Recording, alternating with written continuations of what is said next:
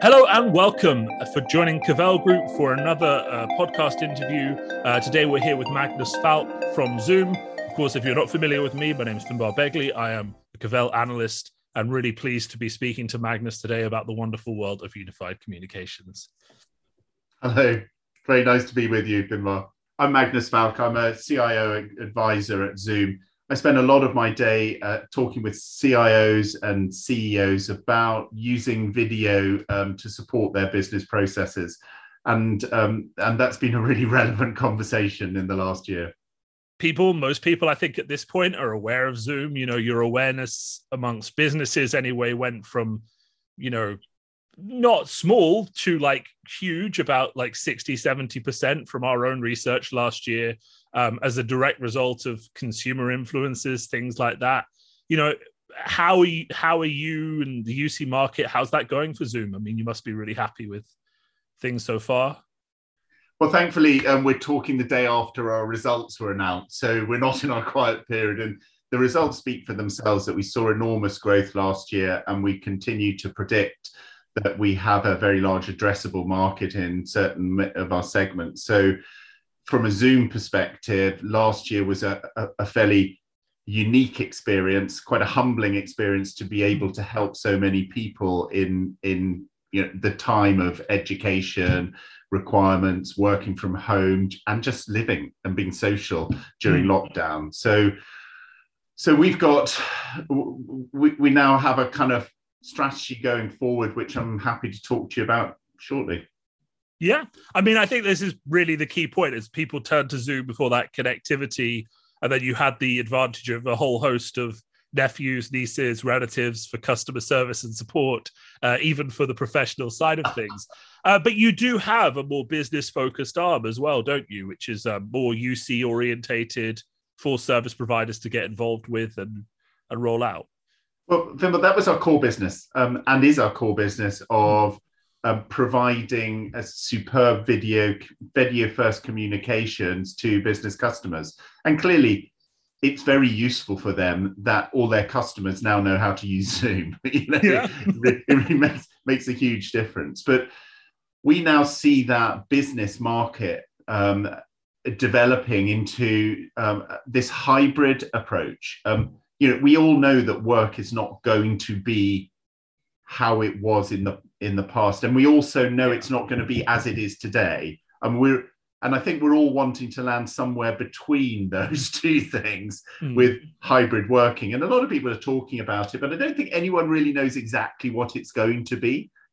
Everyone's predicting it's going to be different, but no one's being precise about exactly how different. And various businesses are making their bets on how they organize their work going forward, balancing return to work schedules in different countries and different approaches, and of course the culture of their organization and exactly what they do. But we think that unified communications is even more important in a hybrid world, where you have to provide communications that level up your remote workers with your ones who are in the office. And this is a really difficult challenge because, of course, the proximity has always worked well in the office, but productivity works well when you're remote. And how do you actually balance those two things up? The other dynamic is that the customer is going to be at home a lot more. And so, your business is going to change, and your communications, your unified communications requirements with a customer at home change quite a lot. So, there are quite a few dynamics in the unified communications as a service market that mean that innovation will be really important, adapting as businesses learn lessons and want to tweak and want to adjust what they do. So a lot's changing. And the other point I want to make is that I think there's a different role for phone in the unified communication space than there was before.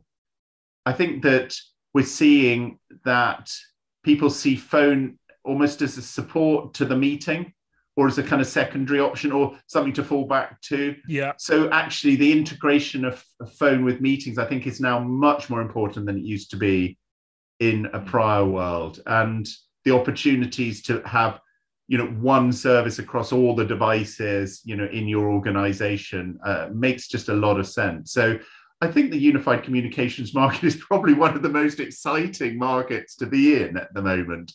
Yeah, I mean, the second, as you say, when you start mixing this sort of hybrid idea of I've now got people back in the office, I've still got key workers at home, all of those challenges that the unified communications market has been dealing with for a while in terms of latency, clarity, response lag, those kind of things all become crucial to that like natural feeling for communications, where that person who's at home doesn't feel like they're at home, they still feel like they're in the room. And it's not that every time they try and speak, because there's a delay, someone else is already talking over them. You really have to find the ways of solving those problems so that it doesn't create that friction, because otherwise people won't feel comfortable working from home. And like offices are downsizing, there is space is being reduced for companies, so not everyone is expected to come back to the office. So that's what makes it so important.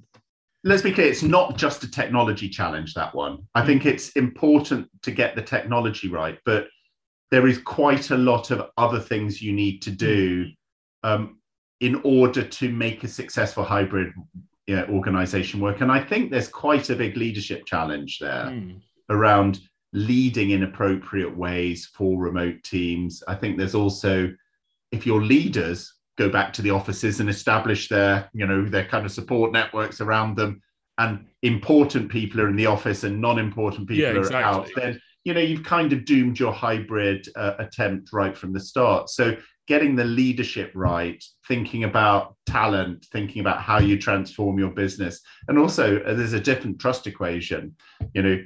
People don't want to return to the office unless there's some kind of safety mechanisms around. Exactly. And also trusting people to work at home.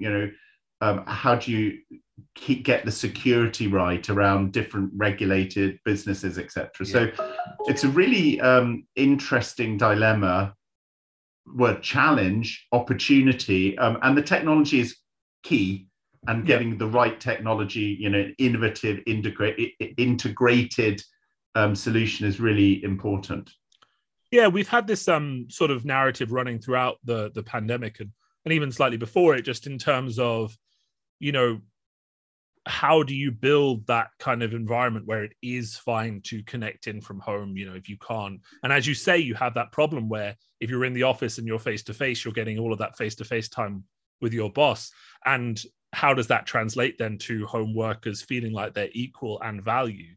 Because the biggest thing that came out of our COVID survey last year was leadership is the problem with, it's technology 40%, management problems 50%, security problems another 30, right? And it's like, well, the management just not wanting to let go of you and let you work at home in peace, But then I guess you just have to be able to talk about things, and maybe that's the shift that's coming. It's the technology, but also how people articulate, what's going on. And it becomes okay to say, well, actually, no, I didn't do that thing first thing this morning because my kids were at home and they were running around, but I did it, straight away. And that becomes a normal part of a healthy business environment, maybe. Well, managing by outcomes has always been the right management approach rather than managing the inputs. That's difficult in some situations, and some are better at it than others. And I do think we have a generational thing where digital natives are kind of much more comfortable leading in a digital environment. And of course, there are some who really have struggled being, kind of immigrants into the digital environment, and absolutely can't wait to get back into the office. It's true. And I can understand that. But if you're a leader and a manager in an organization, it's really important to think about what you do as a signal to the people who you lead. It's this is another one of those moments where if you're saying your business is operating hybrid, if you don't do the same percentage hybrid working or remote working as a leader, then you're just setting, you're creating another problem for your business. And quite frankly, as we get back into booming economies and we get more competition for talent, and I think there's massive competition for talent, people will migrate to the organizations that facilitate them to work in the way that they want to work, rather than okay, so it's all changed and you must now sit outside my office and be there 8 till 7. Yeah, not to mention the fact that there has been, especially in London and some of the major cities, I definitely know it's happened in America, a large migration of people who maybe they had rented in the city and they've moved out to the countryside, and the only requirement is that it's a nice house with good internet, right? And you're not going to get those people to suddenly start commuting an hour and a half every day back to the office. And they probably having experienced the fresh air in the countryside, don't want to move back to London. So it's interesting, you kind of have to manage those. We've had the boom town concept, and we've now got the Zoom town concept. I think you should trademark that, the Zoom town. Yeah. Well, unfortunately, I didn't get to it first. I'm quoting from a US magazine because there are towns in the West, close to Western America, where they're close to national parks or ski areas that have just totally boomed. My friend lives in one of those areas. He said that what happened was all these people from LA came in, they saw the local house prices and they were just like, well, I'll give you 100K more. That's not a problem. I'll have one of those. Give it to me tomorrow. And then the house prices, everyone just put the house prices up by 100,000 because they knew the people would pay. And then, that's how it sort of goes up and up. So I guess that is it. I mean, it does create a lot more problems in terms of distributed security, managing those communications. And are you finding that platforms are adjusting to do this? I know Zoom is primarily cloud-based already, so, it's flexible to handle that. I think there are some key lessons out of what we've seen in the pandemic. And I think the first is speed of innovation. You want to be partnering with an organization that is changing as quickly as you need it to change.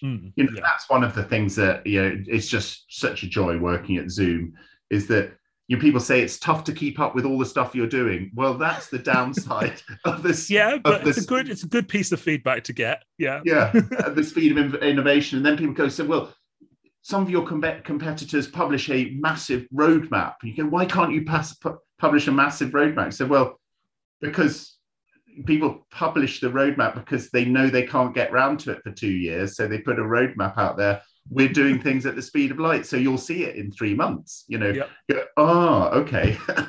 And that ability to react is really important in the pandemic, because people need to build forward with confidence. They need to know that you're going to be able to react to their new need quite quickly. I think the other thing is the scalability. You need to be able to scale up and down really quickly, and that's we saw that we had to scale up 30 times, from the number of daily meeting participants. So I think that's quite an important lesson. And the other thing that a lot of our clients, a lot of the people I work with in the industry are saying is that they suddenly realized that the whole walled garden approach to security on the campus is now, it's gone. People predicting its demise, but it's now kind of, if you're doing that with VPNs back into your walled garden, it's going to have to change at some point. And the getting yourself ready for internet everywhere. So even when you go back into the office and you're just connecting to an internet pipe in the same way as you would connect to an internet pipe at your home or the coffee shop or anywhere, and making sure that your whole strategy is just around keeping people safe in that internet everywhere. It means that you're not trying to have two things, that you're maintaining all the time, and forcing people to do unnatural acts about, you need to connect to there before you connect to there. So I think that they won't do it. Yeah. They won't do it. Yeah. So it's quite interesting how that has become this whole pandemic and people working from home and oh my God, everyone's going to have a VPN connection back to the office. Well, maybe we got that wrong. We need to be rethinking that. It just didn't work, did it? It didn't work. I mean, you hear stories from the early days of when this was kicking off, and the companies who had on-premise VPN routing, it just didn't work. They couldn't manage it. And the second that they got like hybrid and they spun up a virtual one in the cloud, then suddenly things started to flow. People could actually use the VPNs. Yeah. So is that being able to do things like media offload at the desktop, those sorts of things have come on apace. Yeah, and the technology, of course, for security and securing things like calling and just VPNs and network access is rising to meet those challenges in terms of the cloud-hosted security packages from like people like Zscaler and stuff like that, who can fit into a lot of modern solutions and secure endpoints, using software and not even using hardware. So it's quite interesting. So that's your main pandemic learning, really, is adapt faster to what's happening. Is that your takeaway from the last year? Well, I think those are some of the key lessons. Of course, there's the, what do we do next? But the things that outlined those organizations that you want to partner with, who can cope with these sorts of events. Because, what's the next one? We have no idea what the next major world event's going to be. Hopefully good weather and clear skies for at least 1 year. Is that your prediction, Finbar? Optimism rather than prediction. Let's just have a nice calm year, no storms, just But I do think that there've been some key lessons about how businesses should what they should be doing to make sure they stay connected to customers and each other. And I think those lessons come out that I think people have realized that unified communications isn't just about, right, it is time now to do some communication, right? Invoke my communication application in order to have a communication. Communication is part of the business process today. And what we've see is that people have interactions or transactions that really seamless to buy, to book things, but then suddenly something goes wrong, or you need some help, and you then need to get straight to a really in-person support event. That transition from seamless customer-focused transaction to full-fat, highly communicative interaction, needs to be done within your business process, within the thing that you create and support. And so what we're seeing businesses increasingly do is incorporate their unified communication tool in the heart of their business process. So, it's kind of click to touch, click to talk, click to have a video communication. As part of the, you're going through an application process, it's created a calendar event. It's already sent you, the Zoom link in order to have that. And now we're seeing the next wave of integration where people are building functionality into the meeting. So we've announced, and we're just about to launch this thing called Zoom Apps, where right in the heart of the meeting, you can review documents, sign documents, transfer money between each other, do a big whiteboarding session, save the whiteboarding, with context to chat, pick it up next time. You want to have those, communications which are fully, what's the right word? Supportive of your business process.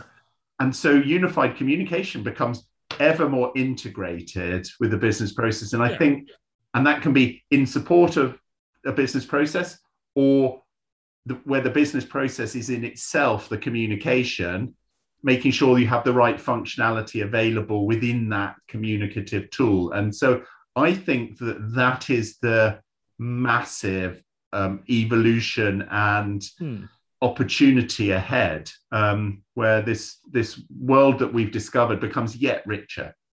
I mean, it's that frustration of, well, I'm Zoom calling you, So I have to open another application on my computer, share the screen.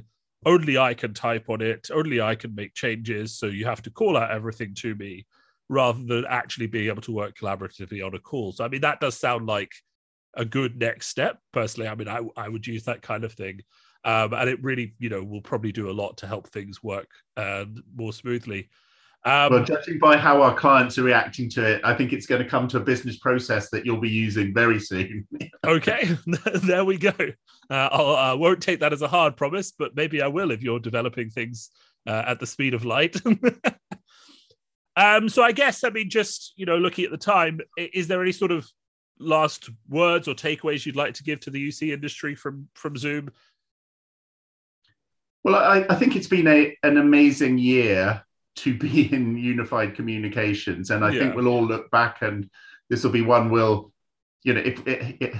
bore our grandchildren about. So it's really nice to be in an industry which has been so important to the world in this year, and I think there's yet more fun and games to come. So hang on to your hats. If I was wearing a hat, I would definitely be holding on to it, but that's all right. I've never looked good in them. It's okay. Anyway, thanks everyone for listening. Of course, Cavell Group and Zoom, very happy to have you here. And of course, thank you for listening through the whole podcast. And, if you're interested in hearing more from experts like myself and Magnus, please do come along to the Cavell CloudCom Summit on the 17th and 18th of March. It is virtual. There's going to be 2 days of really great discussions. It's going to be really in-depth. So thanks once again, Magnus, for coming along. It's been a great conversation here today. Thank you very much, Finbar. Really nice to have a chat with you. Well, it's felt like a chat rather than a podcast. That is, in my opinion, how all podcasts should feel, because, if you want to go and see an interview, you can get a really rigid script out by a journalist to do those kind of things. But conversations reveal a lot more interesting things in the middle.